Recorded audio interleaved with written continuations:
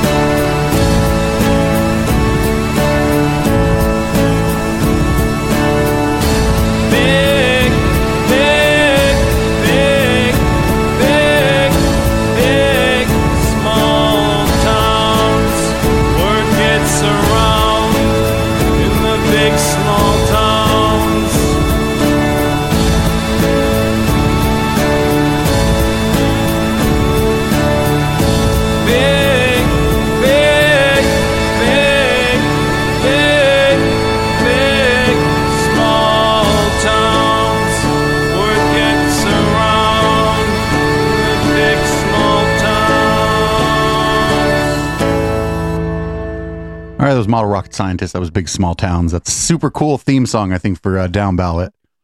I think it's perfect, actually. I think we were searching for one for the longest time, but we really hit it on the head with that one.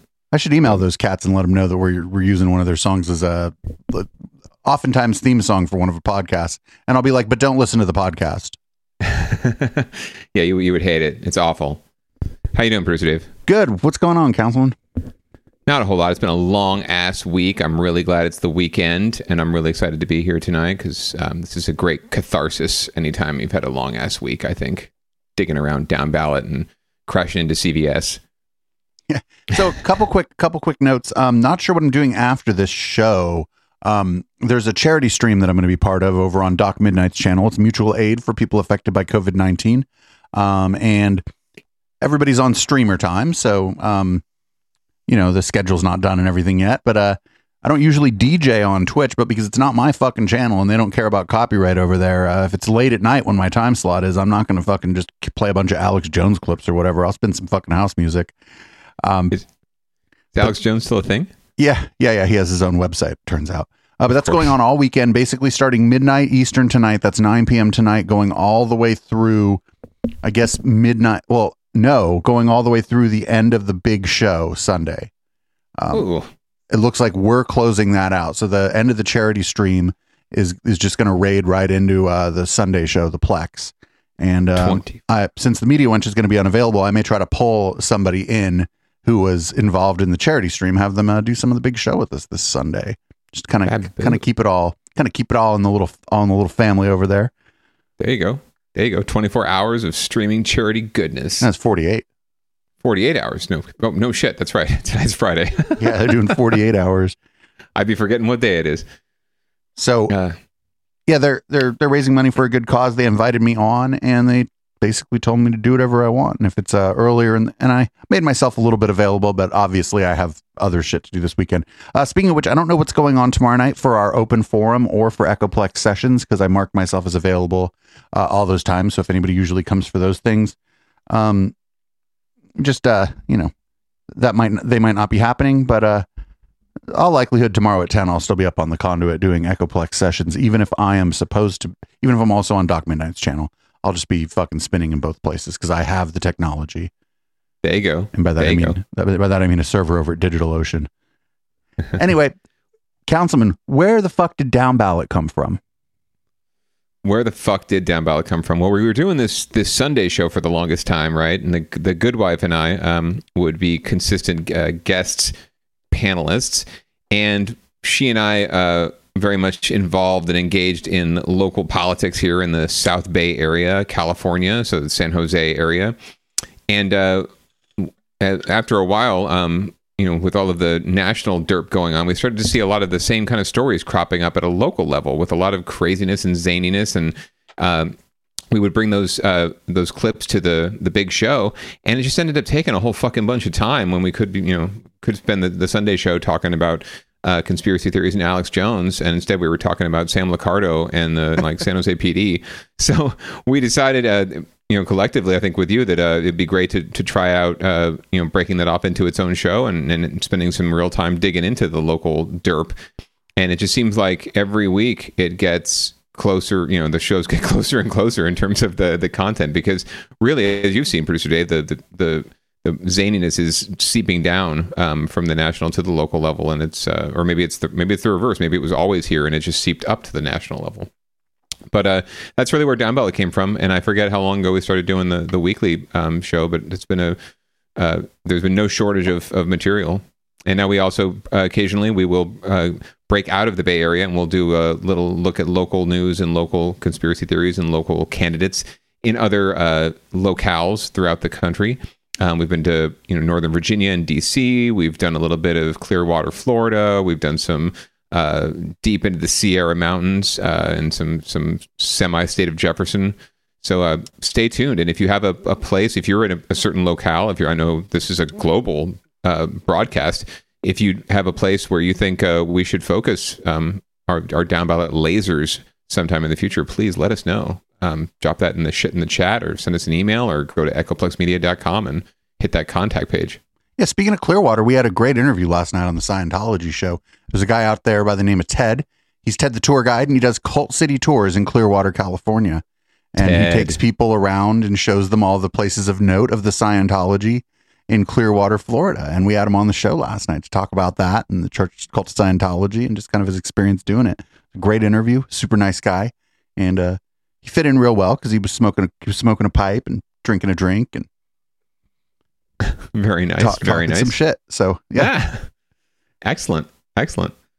Well, I'm glad you had that on, and I've been trying to follow as much as I can the other streams. As you know, it's difficult for me and the good wife. We are busy, So we always got shit going on, but always happy to jump on if we can, and I'm looking forward to the next time I can get on the Sunday show or one of the other streams. And you can just come in, you can bust in like the Kool-Aid Man on Thursday night if you're not doing anything. We don't even care. We're like, oh shit, another box showed up. Bring them on. Talk about Xenu. But hey, let's get started here. We're going to do leading off, and last week leading off was the Thunder Road edition, and I feel like we're going to continue that tradition this week. The first story was, well, it's Thunder Road Part 2. Somebody crashed their car into a fucking CVS pharmacy in San Jose, California. Well, not quite a drive-through pharmacy. Take a look. This was at a San Jose CVS today. That car drove right through the front window. It happened just after noon on Blossom Hill Road. Firefighters spent time securing the building and its electrical work there. Thankfully, no one was hurt, the driver or anyone inside that store. The crash is still under investigation.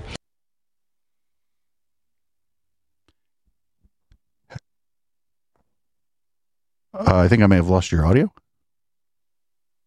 I turned myself down for a second while the clip was running. Oh, yeah. Yeah, you don't have to mute yourself. You have a good mic. You don't have to do that.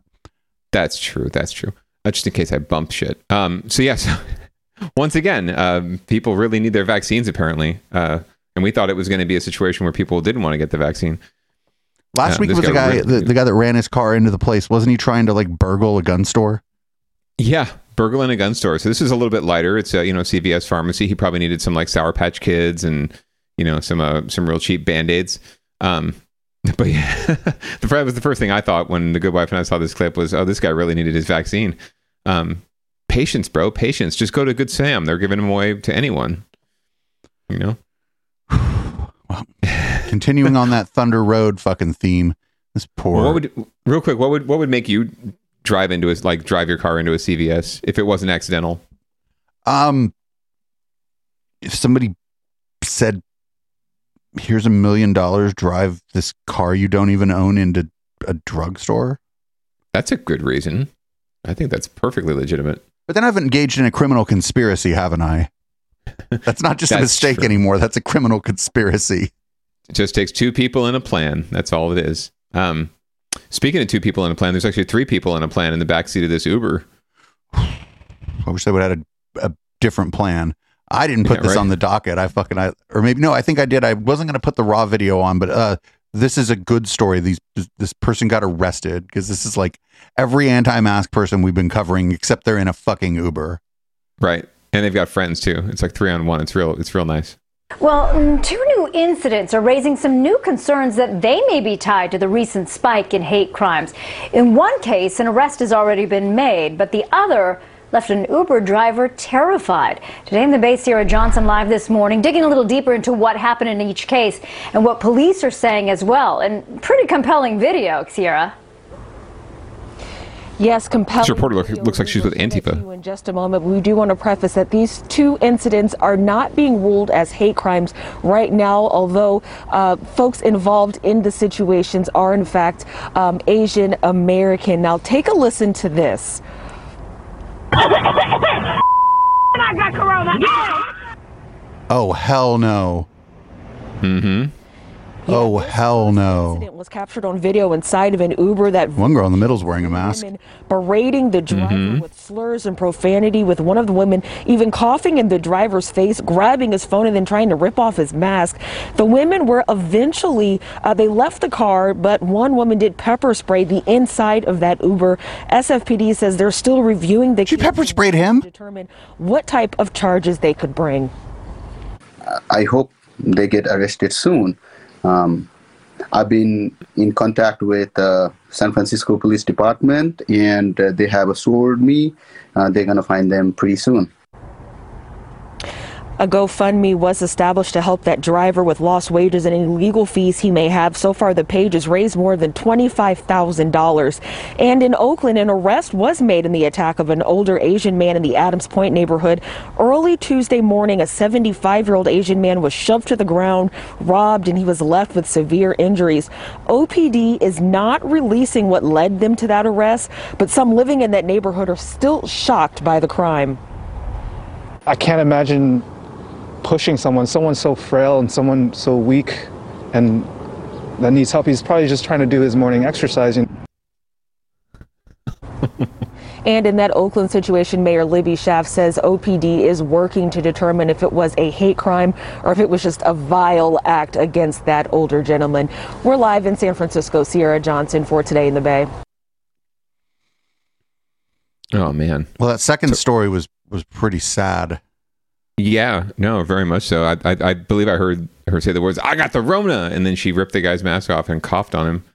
Yeah, the first story was like, that's everything we've been talking about. It's like, except in this case, like, I don't know, is that like that privilege ever going to meet the power structure, or like, because that's like, so one of those people called an Uber. That person certainly got found quickly because their Uber fucking account was attached to it. Yeah, exactly. And it seemed like there was some footage from, like, they had the cell phone footage of one of them from the backseat somehow, or maybe that was the person that got arrested and they were able to extract the footage and get that out. But yeah, I mean, I guess I'll find out what might have sparked this incident. But I mean, we've seen this in the past. We've seen a lot of rideshare drivers attacked, but it seems like this one was just a little bit more vicious and spiteful. And I wonder, I have no idea what set it off other than. Well, I mean, all the news reports say it was that the one or more of the gals wouldn't wear a mask. Yeah, well, like we've been back to again, right? It's like this personal freedom argument. Oh, I have the freedom to not wear my mask. It's like, well, not really. Like, it's a place of business. It's not as though that's a public space. It's just like anywhere else. You have the freedom to get the fuck out my car. Right, exactly. I have the freedom to kick you out of my Uber if I want to, because you're not wearing a mask, and because no shoes, no mask, no service. Yeah, it's just this unmitigated privilege that's seeping in everywhere. I mean, we've talked about it a bit already, that folks are getting a little cray. We are a year into the shelter in place, and a year into this pandemic, and people are getting a little bit antsy, I think, and ants in their pants, and it's coming out in some violent ways now. I'm just telling you, I'm beating this dead horse. This shit, these people, they probably believe false things about vaccines. Go put a titty on Facebook and see how long it lasts on Facebook. And then go put some misinformation about vaccines on Facebook and see how long that lasts on Facebook. Which one of those two things would be potentially have a body count, and which one would get removed immediately? Yeah, the titty would probably be removed before you click send, right? Right. They know what a titty is, but somehow they can't figure out what the text of vaccine misinformation is. Like, there's like not like dozens, but maybe in the United States there are like hundreds of accounts that are spreading most of this shit throughout Facebook. Possibly thousands, but probably more like hundreds. Yeah. And if Facebook knows that I'm a gay guy who likes rally racing, riding a bicycle, and watching The Wire, they know who the fuck, their algorithm could figure out who the fuck is spreading the misinformation. And I don't know if these people believe things that aren't true about the virus, but if they do, they learn that shit on Facebook. Yeah, and like you've said before, I think they're really leveraging groups right now. Like, you see Facebook's really hyping it, right? They even have I know you don't watch a whole lot of TV, Producer Dave, but they have TV ads for Facebook groups now, right? Like on broadcast cable. So they're really hyping the groups angle, and groups seem to be where this shit really festers, like private groups. Right, because you don't see it on your feed, but if I'm in the group, I see it on my feed. Right. And I'm not, if I'm just consuming it, I've chosen to consume that stuff and only that stuff. And some of the groups you couldn't see, if you were in the group, I couldn't see if I wanted, because there's private, and there's reasons that there would be good reasons for a private group, like a battered partners group or victims of abuse group, or there's any number of reasons where people would want to be able to, not anonymously, because you're using your own name, but not put it on blast that you're in this group, right? Right, like the unpunched Nazi group, because if the good wife found out about that, she'd be all over it. Oh man, file and shit. They'd probably pull that group down just for, there's a ton of anti-vaccine groups up, but a group that jokes around about like whether or not this particular Nazi has ever been punched, gone. Gone, done. You said the word Nazi, it's over. But yeah, I mean, you've gotten removed, or not removed, but you've gone to Facebook jail for far less. You've even had an account, I think, like toasted, right? Well, my real account got toasted after I went on the record in 538, but then I emailed them and I guess they took care of it. They were like, hey, don't do that to people that we interview. And then they took down my fake account, but I'm in Facebook jail now for calling somebody an anti-vaccine cult member, which I thought was okay. I mean, if it's true. I don't see how I also called them a loon, but I don't swear at people. I don't even use aggressive language. I'm just like, you're a loon and an anti-vaccine cult member. Like, what you're saying isn't true. Maybe loon means like something really nasty and some other language that Facebook's algorithm caught. Who knows? Or maybe since 30 some odd percent of the people are unwilling to get the vaccine, it seems like maybe that's just a fucking demographic they're fucking willing to protect. Right. Can you get conjugal visits in Facebook jail?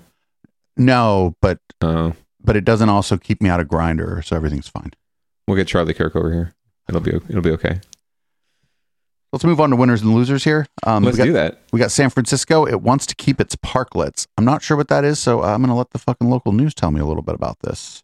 We'll find out. Some things worth keeping after this pandemic ends, like outdoor dining at those parklets on the streets or sidewalks. A new petition is gaining steam in San Francisco and really many cities across the Bay Area. NBC's Tom Jensen joins us now in North Beach in San Francisco with the details. Tom. Raj, as you know, North Beach is one of those neighborhoods that's already a dining destination. The people who live and work here say these dining parklets have added to the atmosphere, and they think the ambience should stay here permanently if the city will let it.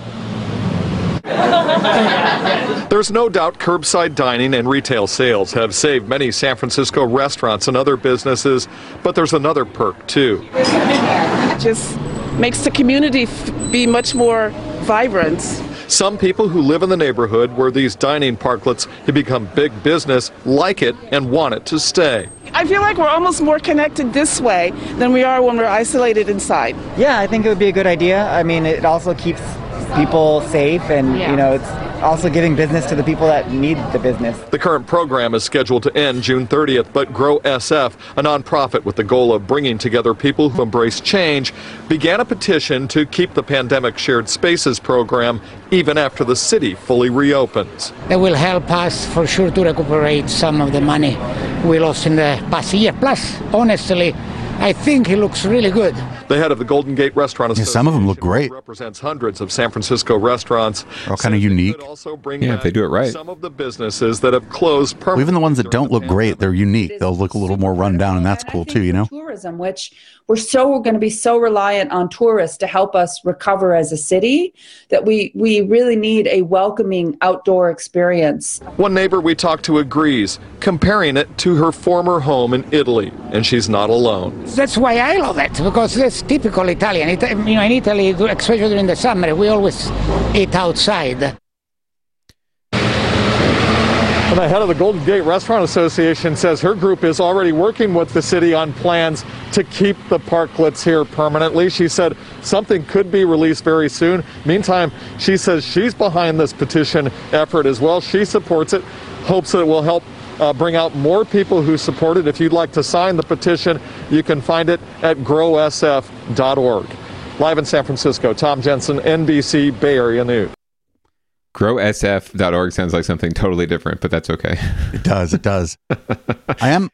That's a winner story. That sounds good. As long as they let them to keep doing it, it sounds like everybody wins. Because eating outside, like on a nice night at where you're getting good service and like it's a little bit loud outside because people are like, some restaurants already have outdoor areas, and if it's nice out, sitting on that patio is fucking great. Absolutely. I can say that when it's not so warm out, it can be kind of painful. The good wife and I did some outdoor dining back in November for her B-Day, and it was good. It was in the low 40s. It wasn't like freezing, but it was certainly uncomfortable. And when they brought your food out, it was just like it was on fire with all the steam. And then 2 minutes later, it was cold. So, but yeah, on a beautiful night, especially in the spring or summertime. I mean, if you go to, I put it in the chat, like if you go to Paris, you go to Rome, you go somewhere in Europe, or even some other American cities. I mean, it's just like in Rome in the summer, it's the whole street is tables, right? It's like all the restaurants are out there serving, no covers at all, no tents, just people eating on a table in the middle of the street. And they pretty much closed some of the streets down permanently just for this kind of activity. So yeah, I think it's a great idea to explore. And I think San Jose is even exploring, normalizing this, which would be fabulous. I'm all for, like, when we get back out of this, once we get to herd immunity, let's have a Viva Calle for the whole bloody city. Like every street gets shut down for a couple days and we just go out and party. Yeah. Like during the first time they tried to reopen the city I live in, you know how the downtown, you can go around on those two outer streets. That's where they want you to drive. And then the center street, like if you're just passing through, there's no reason to drive up the center. They were closing off the center all weekend long so that people could socially distance out on the street. And I was watching that and I was like, why weren't we doing that every weekend, at least over the summer before? Right. Let everybody drink on the street. Just the cost of, apparently the cost of hiring police to come and keep things safe, and I don't know, the cost of losing the revenue. I mean, I don't think there's meters there in your town, but some places there's meter parking, right? So they lose a little revenue from it. That's what they call them, parklets, by the way. It's not that they're like mini parks. It's just that they're on parking spaces or what normally are parking spaces. But fuck it. We want to get people out of their cars. Just take away the parking spots and people won't want to get a car. And then maybe they might walk around and enjoy a little commerce, enjoy a little community. Yeah, I think this is a great idea. Let's keep it in SF. SF's getting their shit together, producer Dave. It looks like might be a first that we had a good story out of San Francisco. Right, and occasionally there's winners. I'm sure there's some losers. The losers are the cars, obviously, and the parking spots. I mean, they don't have feelings. They're just cars. Have you seen The Love Bug, producer Dave? Cars have feelings. Cars have feelings. Or maybe just those the Volkswagen Bugs. But anyway, I stand corrected. And if your car has a front that looks like a face, then yeah, it has a personality. It has feelings. Right. You can hurt its feelings. My car, I don't know. Priuses don't really look like anything. They look like Priuses. So anyway, we're going to move down to San Jose for a story about somebody who has lost the Fairmont. The Fairmont in downtown San Jose has gone belly up. This is definitely a loser. One of the locations of the Bay Area's luxury Fairmont Hotels is shutting its doors temporarily. The operator of the Fairmont in downtown San Jose filed for Chapter 11 bankruptcy yesterday. Remaining guests were moved to nearby hotels. Silicon Valley's largest hotel lost at least $18 million last year, largely because of the pandemic. The Fairmont expects to be closed for roughly the next 3 months as the hotel looks for a new managing partner, meaning it likely will not carry the Fairmont name once it reopens. Ooh, fuck it! I got some money. Let's do the producer Dave and the Councilman Hotel. Why not? Oh, the Down Ballot Hotel. That sounds great. I think that'd be fabulous. Yeah, the Fairmont. I've got a lot of fine memories at the Fairmont in terms of, from Democratic Party functions to employee recognition events and other kinds of galas and rubber chickens, and yeah, I've spent a lot of time in that Fairmont there. So, and it's seriously, I think you and I are around the same age. I mean, that thing went up when we were teenagers, right? The thing is, I didn't live in San Jose when I was a teenager, so that's right. You were in that other city in the East Bay. That's right, where the Good Wife's from, actually. We were just talking about that last night, but yeah, it's an institution in downtown. It was one of the first, the first, I'd say, of the newer construction and new look in downtown. So, and now it's kind of a little bit dated in a way, but it's still, it's kind of an institution. So I'm looking forward to seeing what comes next. How would you like that though if you were staying at a hotel? It's like, we don't have a rat problem. No water main broke. We just went bankrupt, so you're going to have to go to the hotel down the street. Apparently the hockey team that was playing the Sharks were staying there that night, so they had to get moved. You'd think that you'd think they could just work something out to where they could fucking be like, could we at least let everybody's got reservations? It looks like the farthest out is 4 days.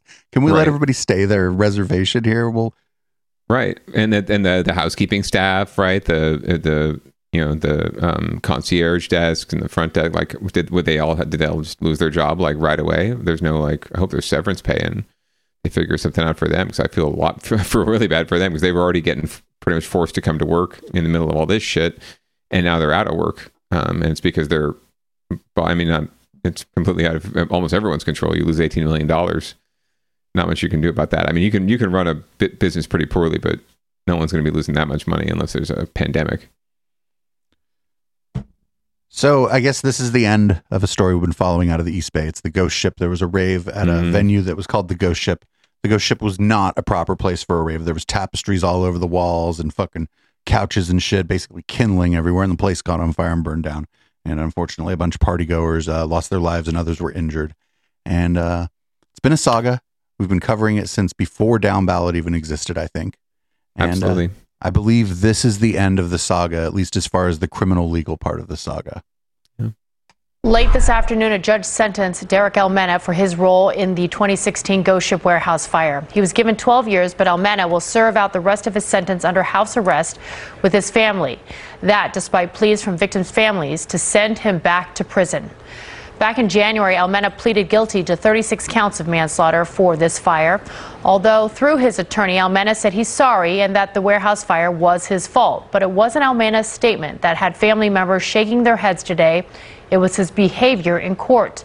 Family members said they saw Almena dozing off while they read their victim impact statements virtually. Colleen Dolan, who lost her daughter in the fire, says she wishes she could have delivered her victim's statement in person. But it is much harder to go through this without being able to sit side by side with the other family members, without being able to hug each other when we go through a particularly painful moment. Only our client. I remember his lawyer. Responsibility. Only he has stepped forward and said that he's culpable. Look at those teeth. Almena will. That guy's insane, though. He's like fucking Doc from Back to the Future. Man, well, you think he's definitely a pro bono attorney or something, because otherwise he'd be able to pay to get better teeth. That's just like, that's some gnarly British kind of fucking dentistry going on there. Oh yeah, I think he probably did a good job though, because he got this guy now the guy gets to serve the rest of his sentence on house arrest. Yeah, pretty much like staying home with his family. Like, I mean, to some people that's torture, more so than going to San Quentin or something. Like I think I have a relative who is a ward of the state, and obviously it sucks. It's not fun.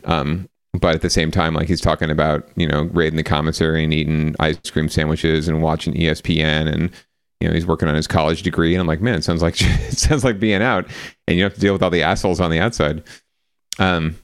Yeah, there are no, again, as we usually with winners and losers, there really are no winners in this story. They're wrong. The first story, everybody wins if they get to keep their little fucking outdoor parklets in San Francisco. There's a potential winner there, but the city's going to find a way to fuck that up. Yep, absolutely. But yeah, my heart goes out to all the victims in this situation, and that's fuck. If he really was like nodding off or not paying attention, or at least you got to pay. If you really are sorry, you got to pay respect at least to the victim, the families of the people who died because you were negligent. Especially if you're going to get, he probably knew what was coming down, but if you're going to get house arrest and not have to go to jail for that shit, you at least should pay the respect of listening to the victim statements. That is fucked. And I know how hard it, I haven't had to do it myself, but I know folks who have had to give victim statements, and it's difficult and it's painful to go through that and re-traumatize yourself. So, you at least owe them the respect to listen. But I'm also just kind of mad that nothing happened to the person who owned the building. Yeah, right. That's the real fucked up part. Is like there was no oversight, just allowed it to happen, and they usually get away. The landlords and the corporate owners usually are the ones that get away in these things free, because they're, I didn't know what was going on, and he always paid the rent on time. And that's the real shame of the whole thing. It would be impossible not to know what was going on at that place. Sure, absolutely. And and unfortunately that I think that the victims' families are, this is the only guy they have to take it out on, really, because he's the only one that was facing those charges. The other guy got away free, and they can't do anything about it. I guess they could sue him in civil court now that the criminal case is done, but we'll see. I hope they do. I hope they do sue him. Anyway, well, cool. Well, that was winners and losers, where there sometimes are winners, as we found. And then, as usual, we're always looking for someone to get their shit together, and someone in the Bay Area always needs to get their shit together. So this is this from the East Bay, I want to say? This is from your old neck of the woods, Producer Dave. Yep. Excellent. So apparently, everyone's, as we said earlier, everyone's in a rush to get vaccinated, which is great. I'm glad to see that folks are wanting to get vaccinated. But occasionally there have been some snafus, shall we say. And in this case, it was the public health department up in, I think, Alameda County that made the snafu. After thousands of people got the wrong dose of Pfizer's COVID-19 vaccine at the Oakland Coliseum, the California Department of Public Health quickly sent them an email to let them know and tell them they're still okay and protected against the virus. Kishore Parwani is one of the thousands who got that email, but there's just one problem. The issue was that I had not actually received the dose at the Oakland Coliseum. I'd received it elsewhere, on that day, March 1st. According to the Department of Public Health, anyone who got a shot at the Coliseum on Sunday, February 28th after 4:30 p.m. and on Monday, March 1st between 8 a.m. and 3 p.m. may have gotten a lesser dose of vaccine because of a problem with syringes. I basically attributed it to miscommunication, but still there was this nagging thought in my head that maybe this other location where I got my dose was also impacted, and it just wasn't in the news by then. The California Department of Public Health told us today that the wrong dosage problem only happened at the Coliseum and nowhere else, meaning there was no issue at the Eastmont Mall in Oakland, where Kishore got his vaccine. In a statement, the department says some individuals who received doses on the same day at other locations in Oakland inadvertently received a notification from CDPH, and we will follow up with them so they know they were not impacted. Kishore still hasn't heard from the department, but is hoping there aren't any issues like this when he goes to get his second dose. I'm feeling okay. I guess I'm a little bit relieved about it, but certainly having this confusion about potential miscommunication doesn't sit well with me. Anusha Rasta, NBC Bay Area News. That gentleman will be voting for the recall. I think that was so. Interesting. I have to apologize. It was not the Alameda County Public Health. It was California Public Health, which actually makes perfect sense because they've been the ones kind of screwing things up from the get-go here, from the jump. The state is in some real hot water right now. Gavin Newsom is he may be in trouble if the recall does qualify. I don't know. I think they're going to. I'm just hoping they get enough signatures, dude, because the clown car. Well, I was just talking about this with the good wife. Like, even we are kind of frustrated with Gavin Newsom. We're hardcore Democrats. Like, we want to defend the seat, right? We don't want it to fall into the wrong hands, Austin Bennett. But at the same time, it's like we're not exactly enthused with our governor either. So if it did qualify, we'd have to do some serious thinking about how we'd come down. If there was another Democrat who decided to jump in the race, anything's possible. But yeah, so sorry to throw the Alameda County public health officer under the bus. I'm wondering what the issue was with the syringes. Are we talking like a metric system versus, English system of measurement kind of a thing? Problem? Milliliters Yeah, versus, I don't know. Maybe it didn't. Yeah, I don't know. Maybe there was like some air in the syringe. So when that's all I can imagine. Maybe they had a different size and they were used to, filling it to a certain level. I don't know. I've had to administer quite a few shots of late, and it's a challenge to get it precise every time. But at the same time, at least in the ballpark, I don't think I'm under or overdosing anybody. But it's a challenge. They're looking for volunteers though. If you want to volunteer and put some shots in arms, it's a good way to learn an extra trade, just in case things go badly and and we lose our Twitch channel. And if I need a plan for the wasteland, I can be a vaccinator. There you go. I mean, who knows that we could be? There is talk that with all of the quote unquote variants of the coronavirus, we could be in a world where we're getting vaccinated, annually and having to get boosters and different types of vaccines to counteract all these things. We could be in some sort of, permanent endemic situation until it's fully eradicated. But polio was a similar pandemic, and it's taken 60, 70 years to almost eradicate it. It's still not completely gone, but it's taken billions and trillions of dollars and God knows how many battles with so we say religious oriented governments to get that taken care of worldwide. So I can't imagine if we have to fight this thing every day for the rest of our natural born lives. Hopefully they'll figure it out. Science, Dave. Science. All right, so we're going to move on to Down Ballot Watch. It looks like we have a Black Lives Matter protesters are suing the city of San Jose. Yeah, this is something I'm fairly intimately familiar with because I was a victim. Yeah. So it's been about 9 months now since the George Floyd protests since the beginning. Yeah, since the beginning. And as you'll all recall, we covered it quite extensively here on Down Ballot. There were definitely some shenanigans.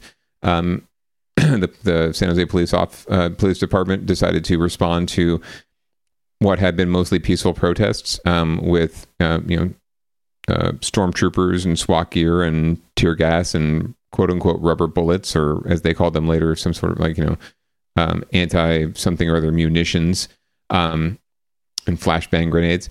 And so now the NAACP is taking the lead, but a number of victims of this violence are suing the city. So we're going to find a little more about what that's all about. The purpose of this lawsuit is to have the city reconcile with the harms that they caused and to remedy them. The San Jose Police Department facing legal action tonight from the NAACP for San Jose and Silicon Valley. The lawsuit alleges officers were overly violent during last year's protests against police brutality following the death of George Floyd. The organization claims the protesters and even bystanders were brutalized during the demonstrations. KRON 4's Gail Ong spoke with the lead attorney on the case and brings us the latest. The class action lawsuit is seeking for everyone who was injured to be compensated and reforms to the San Jose Police Department. It was late May of 2020 when demonstrators took to the streets of downtown San Jose, sparked by the death of George Floyd. Police body camera video shows officers dealing with the crowd. Almost 1 year later, a lawsuit filed against the city of San Jose, claiming demonstrators and observers were brutalized by police. The complaint showing pictures of some of the plaintiffs' injuries. According to the lawsuit, the people in these photos were subjected to police violence, including the use of projectiles and batons. One man was shot in the face and lost his eye. In addition to those physical injuries, there are psychological injuries. That level of terror enacted by the government has an effect on people. Tiffany Rezel-Moyer is one of the lead attorneys on this case. The NAACP for San Jose and Silicon Valley, the nonprofit San Jose Peace and Justice Center, and a dozen individuals injured from the protest filed a class action lawsuit in federal court Thursday. The city has been on alert about the injuries of our plaintiffs for a number of months at this point and has had plenty of opportunity really to remedy this without a lawsuit. And we're hoping that we don't have to go all the way to trial to remedy this. The San Jose Police Officers Association president issued this statement saying, quote, San Jose's chronic police department understaffing was unfortunately on full display during last year's protest. San Jose police officers did the absolute best job they could under volatile and dangerous conditions. A spokesperson for the city attorney's office says the city does not comment on pending litigation. In San Jose, Gail Ong, KRON 4 News. I didn't see understaffing on display. They're just trying to get fucking more money. Yeah, and the staff that was on display was, really not engaging in pleasant tactics. There were at least a few officers who quite obviously were out there gung-ho, cowboying up and ready to crack some heads no matter what. And it's unfortunate, I think, for the PD and for the city's side in this lawsuit that the police union president is out there blaming understaffing and lack of support from City Hall and all these other things, when really he's just shut the fuck up and let the lawsuit play out. He's not doing them any favors in terms of winning the courtroom battle or the public opinion battle. So it's a shame that all of this happened. There was some folk. The guy who lost his eyes just killed me. His story really killed me. He spoke during the press conference, and I have to admit he got a glass or a replacement eye, and he actually looked physically, aesthetically fine. But the guy he lost an eye, and all he was doing was walking a couple blocks from his house down to the protest to be in solidarity with folks. That's pretty much what happened to me as well. So there needs to be a serious examination of what happened, and it really hasn't happened yet. And the city hasn't taken. I mean, they took it seriously long enough for the mayor to go on down on bended knee with the protesters for a minute, and try to cosplay, someone who cares, and cosplay some empathy. But it really, they really haven't taken any serious steps to resolve this, and to make changes. So the good news about this suit, I think, is that it's not. Yes, they're seeking damages, right? The individuals who were hurt and traumatized, but the primary purpose of the suit is to force the city to make changes and to reform their policing practices. And I think it's high time, not just in San Jose, and I think you'd agree. But we can't have these militarized police thinking that, calling downtown San Jose a war zone and acting like, protesters are trying to, take the city from them. That's not at all what was happening. It's certainly what wasn't happening with Derek Sanderlin, who, pretty much might have lost the ability to have children because he was shot in the groin with a, rubber bullet munition. So I got it easy compared to a lot of these folks. I feel really awful for what went down, but hopefully something good comes out of it. So we'll see. And a new police chief is coming soon too. So they're getting down to the last few finalists. So as soon as that gets a little closer, we can probably take a deep dive into that. There will be a council meeting about it. Very nice. Yeah, we can take a look at that. So, an ongoing story, and we'll keep you posted. It's taken a while to get to this point, so and legal battles tend to take a little time. So, I could see that going on for another year or so before we get some resolution there. I mean, the ghost ship happened when was that? 2016. So it's been almost 5 years. 5 years, exactly. So, and we're only just getting to the end of the criminal portion of that show. But we will definitely keep an eye on it.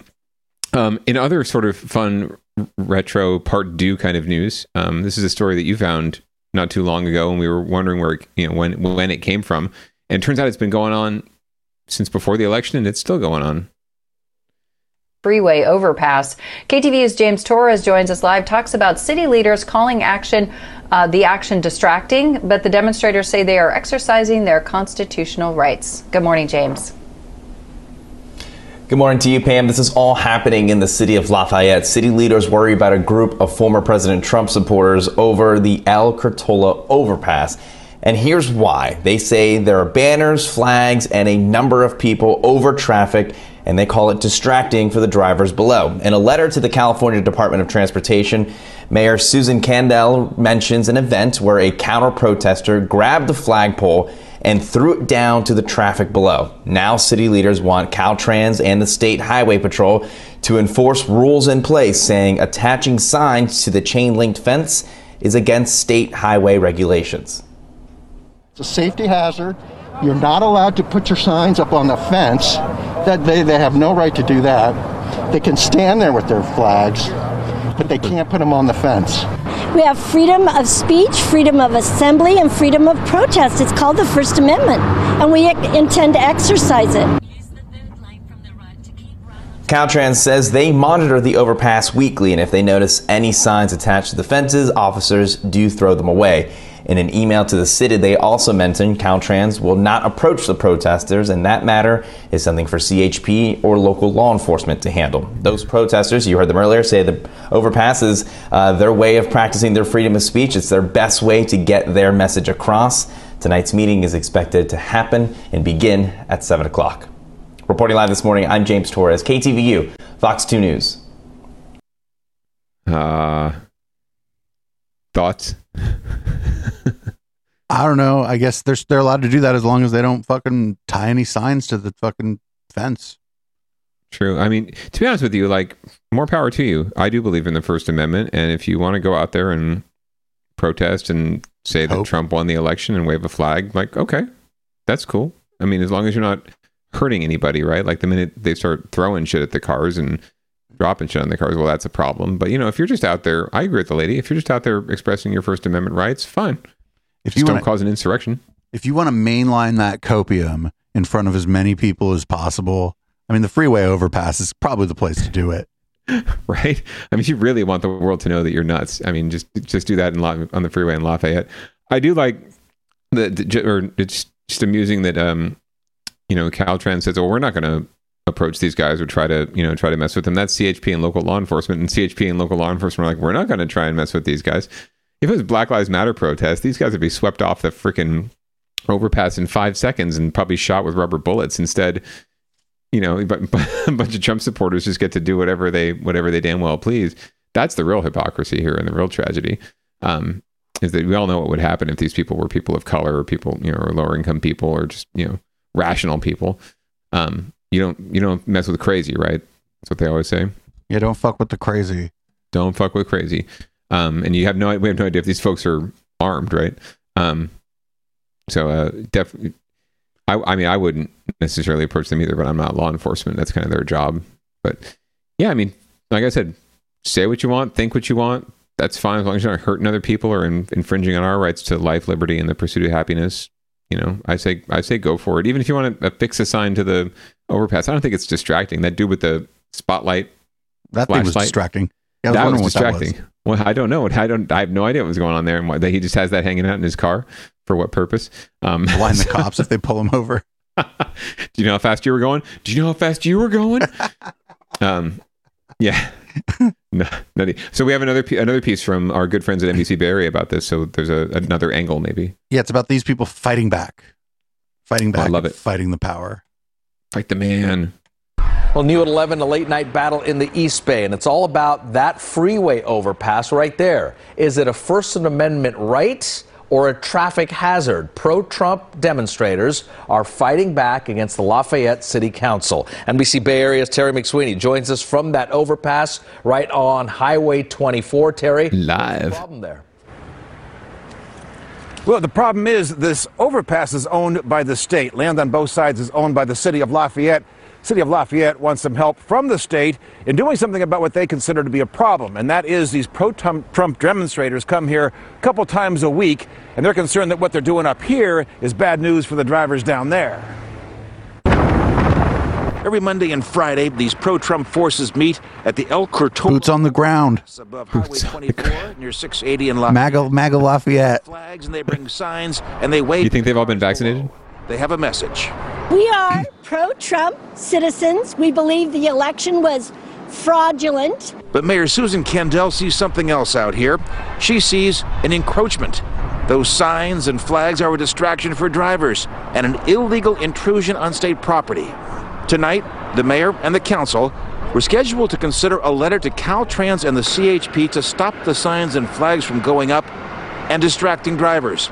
The protesters say this is not really about distracting drivers, it's about the pro-Trump message, which they say is protected by the Constitution, and they're happy to spell it out for anyone who needs it to be spelled out. Free speech is the shit spelled correctly.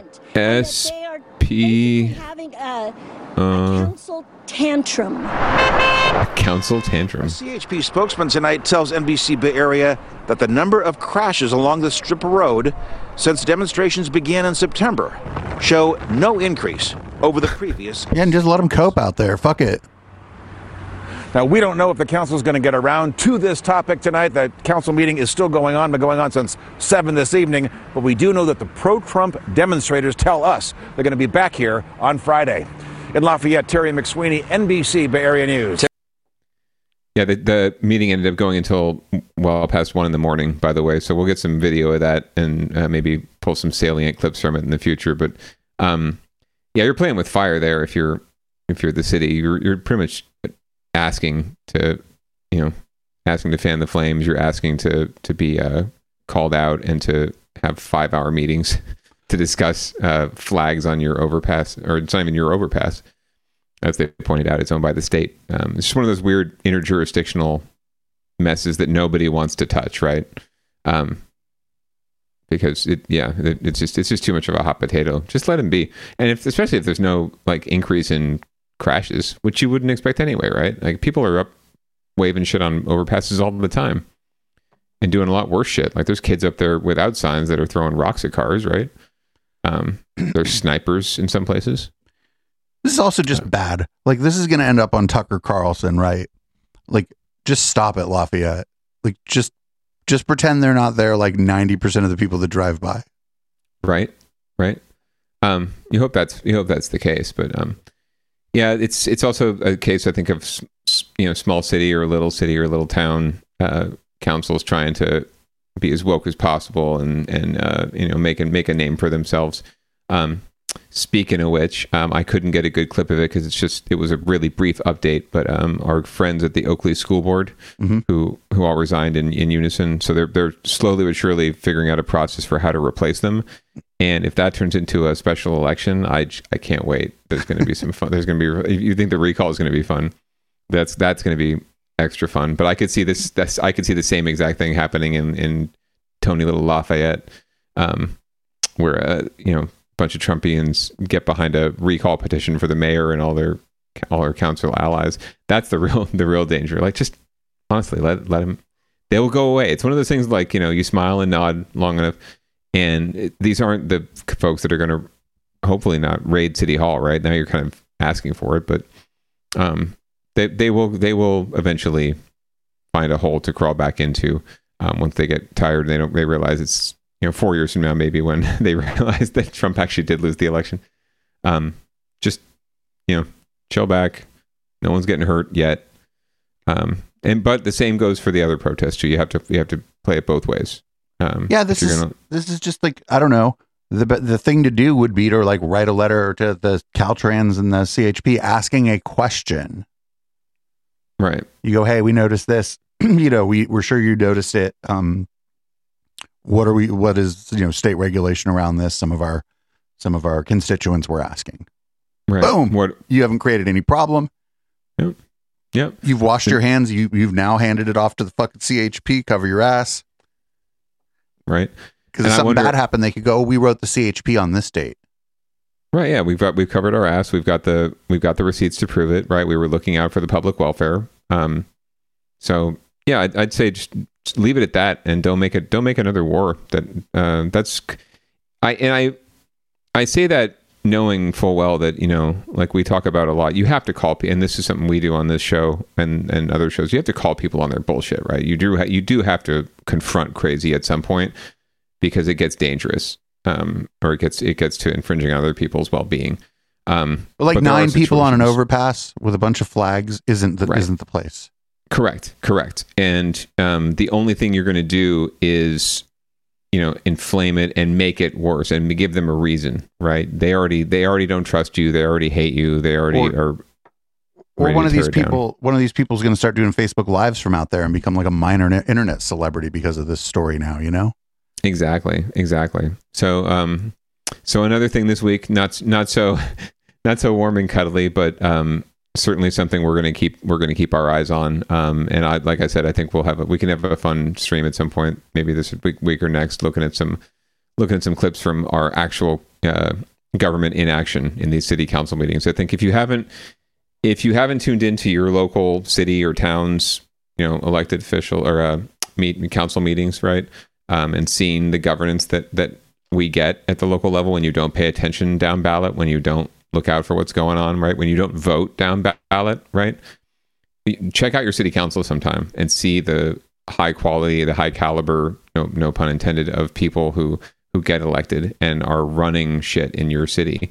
And think about how much of your life, your daily life, they control and they have a power over, right? It's not the federal government. It's sexy, right? We think about the president a lot. We think about Congress, and we hear a lot about it on the news. The things that they do outside of like the stimulus checks that are coming soon do not have an immediate effect. Generally, you're not going to feel it like the next day. The decisions that city councils make, you will feel the next day. You can, in terms of curfews, in terms of who gets their streetlights fixed, who gets their streets paved, who gets their sewage fixed, who gets their garbage picked up. Whether or not a cop shows up or a firefighter shows up if your house is on fire, right? These things impact 90% of your daily life, and the people we elect to these positions, I guarantee you couldn't. Most people who watch this show and most people who listen to this show probably couldn't name. Maybe they could name one of their council members or their mayor, right? But I guarantee you they can't name the folks that are actually making the decisions, all of them. So please start paying attention. That's what this show's for. Also, just not a minor thing. Some of the craziest fucking things we've ever watched on the Sunday show or just ever have been from city council meetings. Remember the person that came in and was like giving a flat earth presentation on the poster boards and shit? Absolutely. Or the lady who said that all of the city council members were like lizard aliens and who body snatched the council, and now they all those people. No, it was during the summer when all those people were doing like their QAnon speech at the city council meeting. It was fucking crazy. But yeah, that's another thing, is you might catch something absolutely fucking wild and then send it to us if you watch your local city council meeting, right? Yeah, and it's happening even more right now because we're going to hopefully get some footage of this, but like we said, people are getting a little bit ants in their pants, right? But there started to be protests locally at the homes of elected officials who are zooming in to do their meetings now. demanding that they open up public meetings again, like in person, right? So they're out there protesting, waving signs, honking horns in front of these people's like houses where their families live. And so it's getting a little bit feisty out there. And I would not be surprised if something went down that gets on the news pretty soon. So if it happens and we can find a clip of it, we will bring it to you, loyal viewer. Fuck yeah. So if we reach the end of the docket, we're done. Oh my goodness. What a great tight show tonight. That was fabulous. Almost exactly an hour. Nice. Well, that'll be a nice little treat for our listener. What's that? So you're getting started in a little bit with the streaming, the charity. I don't know streaming? what's going on with that, but I mean, I'm going to stick around after here as I always do. To start on the post game. Start pouring myself some cocktails. There you go. I think I should do that myself. It's been that kind of a week. I've been trying to lay off the alcohol because the GW and I have been on a little diet. We've lost a small person, as you might have noticed if you follow the show. Definitely much gaunter than I was when we went into shelter in place, but all for a good cause. So, but yeah, 150 pounds between us have disappeared. Poof, gone. But it helps when you don't drink as much beer as I used to drink, and when you don't eat as much ice cream as I used to eat, and pizza and In-N-Out, and just God knows all the carbs all the time. Fuck yeah. Well, this has been Down Ballot. You can check this out on your favorite podcatcher and follow us at twitch.tv/Echoplex Media. This song is by Cali Ra. It's called Gaslight. And I don't know. I'll be back. It'll be a new and improved me because I'll have a cocktail on the table next to me. Thanks for joining me, Councilman. Absolutely. Have a great night and good weekend.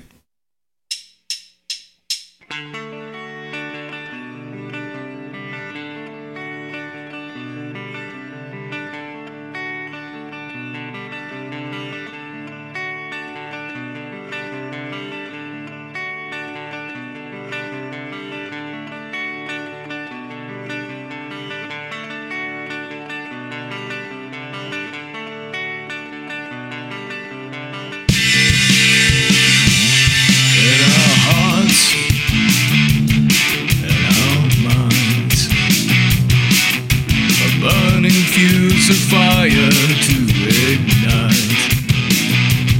When it hits, low.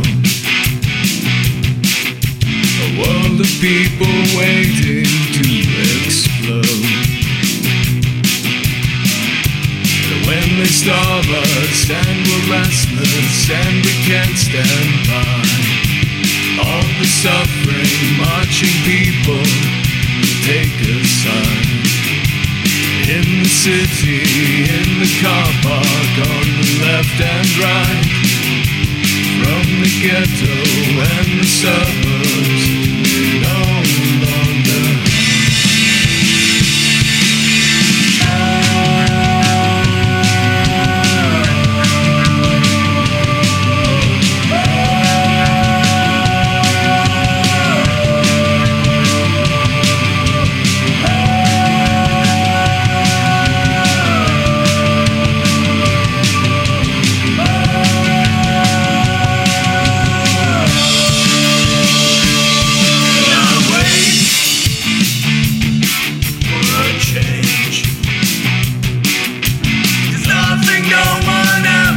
stay the same. They stand in our way with walls and guns and crosses held to bay. But when they starve us and we're restless and we can't stand by, all the suffering, marching people take a side. In the city, in the car park, on the left and right. From the ghetto and the suburbs, no